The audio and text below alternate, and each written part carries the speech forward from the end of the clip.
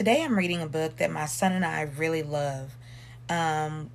We don't read it often, but when we pick it back up, then we find ourselves wanting to read it day after day. It's called Octopus Hug, and it's by Laurence Pringle. If you follow me on Instagram at LetMcRead, I'll post this book and the beautiful illustrations by Kate Palmer. It's really a great read, and I hope you enjoy it.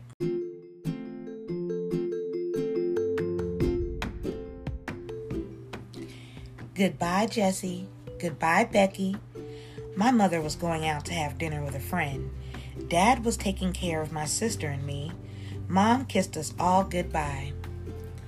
After she left, I felt sad and grumpy. Becky and I began to fight.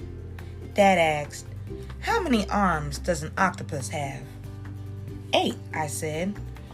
"Well," he said, "you are about to be hugged by an octopus." He wrapped 2 arms around my middle. 1, 2, he counted. Then he moved 1 arm and wrapped it around my legs. 3. He wrapped the other around my head. 4. Dad's arms kept moving and hugging. 5, 6, 7, 8. Finally, the octopus gave me a big squeeze and let me go. Then we sat on Dad's lap in the rocking chair, and he started to sing a lullaby. Becky did not feel like singing. Instead of singing Rockabye Baby, Dad sang Rockabye Sweetie Pies.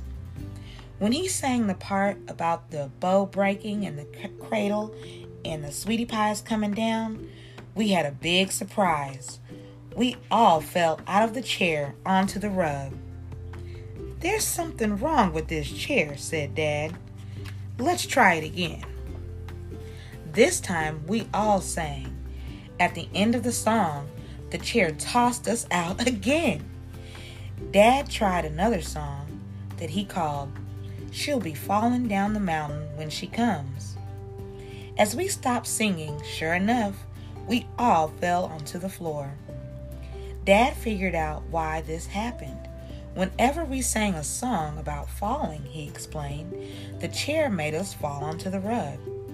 We rocked, sang, and fell on the floor many times. Then we all lay on the rug and rested.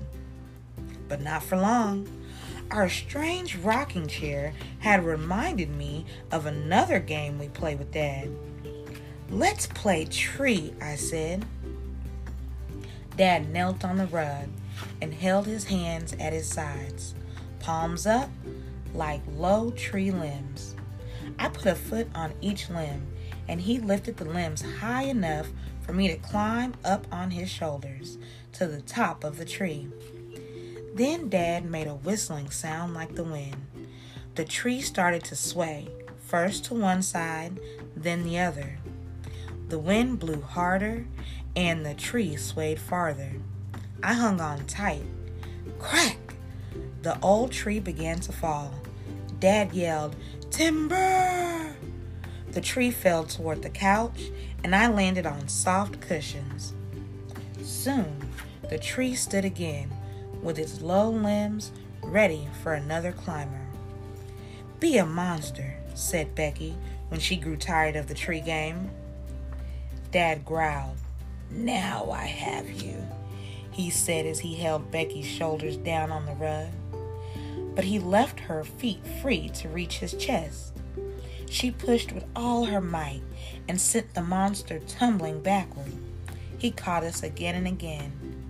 We were strong enough to escape from the monster every time. As Dad lay flat on his back, I thought of another game. I yelled, "Put a quarter in."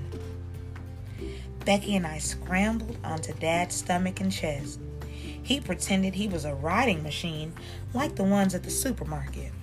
He opened his mouth, and I pretended to put a quarter to start the machine. The riding machine rose and began to sway and bounce.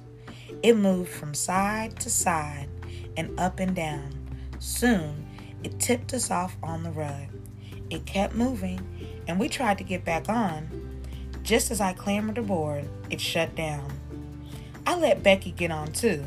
Then we put in a second quarter. Another wild ride began. After several rides, the machine broke down. It would not move. I think this happens because Dad gets tired. Dad went to get a drink of water. When he returned, he pretended to stumble over Becky on the rug.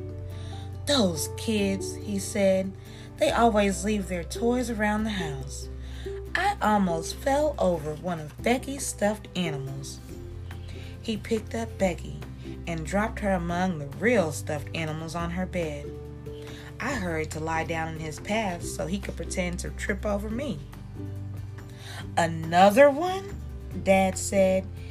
He picked me up, slung me over his shoulder, and tossed me onto the bed. Becky and I raced to sprawl on the floor again and again. Dad kept tripping over us. He complained about the dolls and stuffed animals on the floor and carried us back to our beds again and again. "Now," said Dad, "it is really time for bed." He promised us one more game once we were ready to settle down for the night. When Dad came to my bed, I asked for animal bridge. I lay on my stomach under the covers. "A mouse," I said, and Dad's fingers scampered over my body from my feet to my head. "A frog." His hand hopped, hopped, hopped over the animal bridge.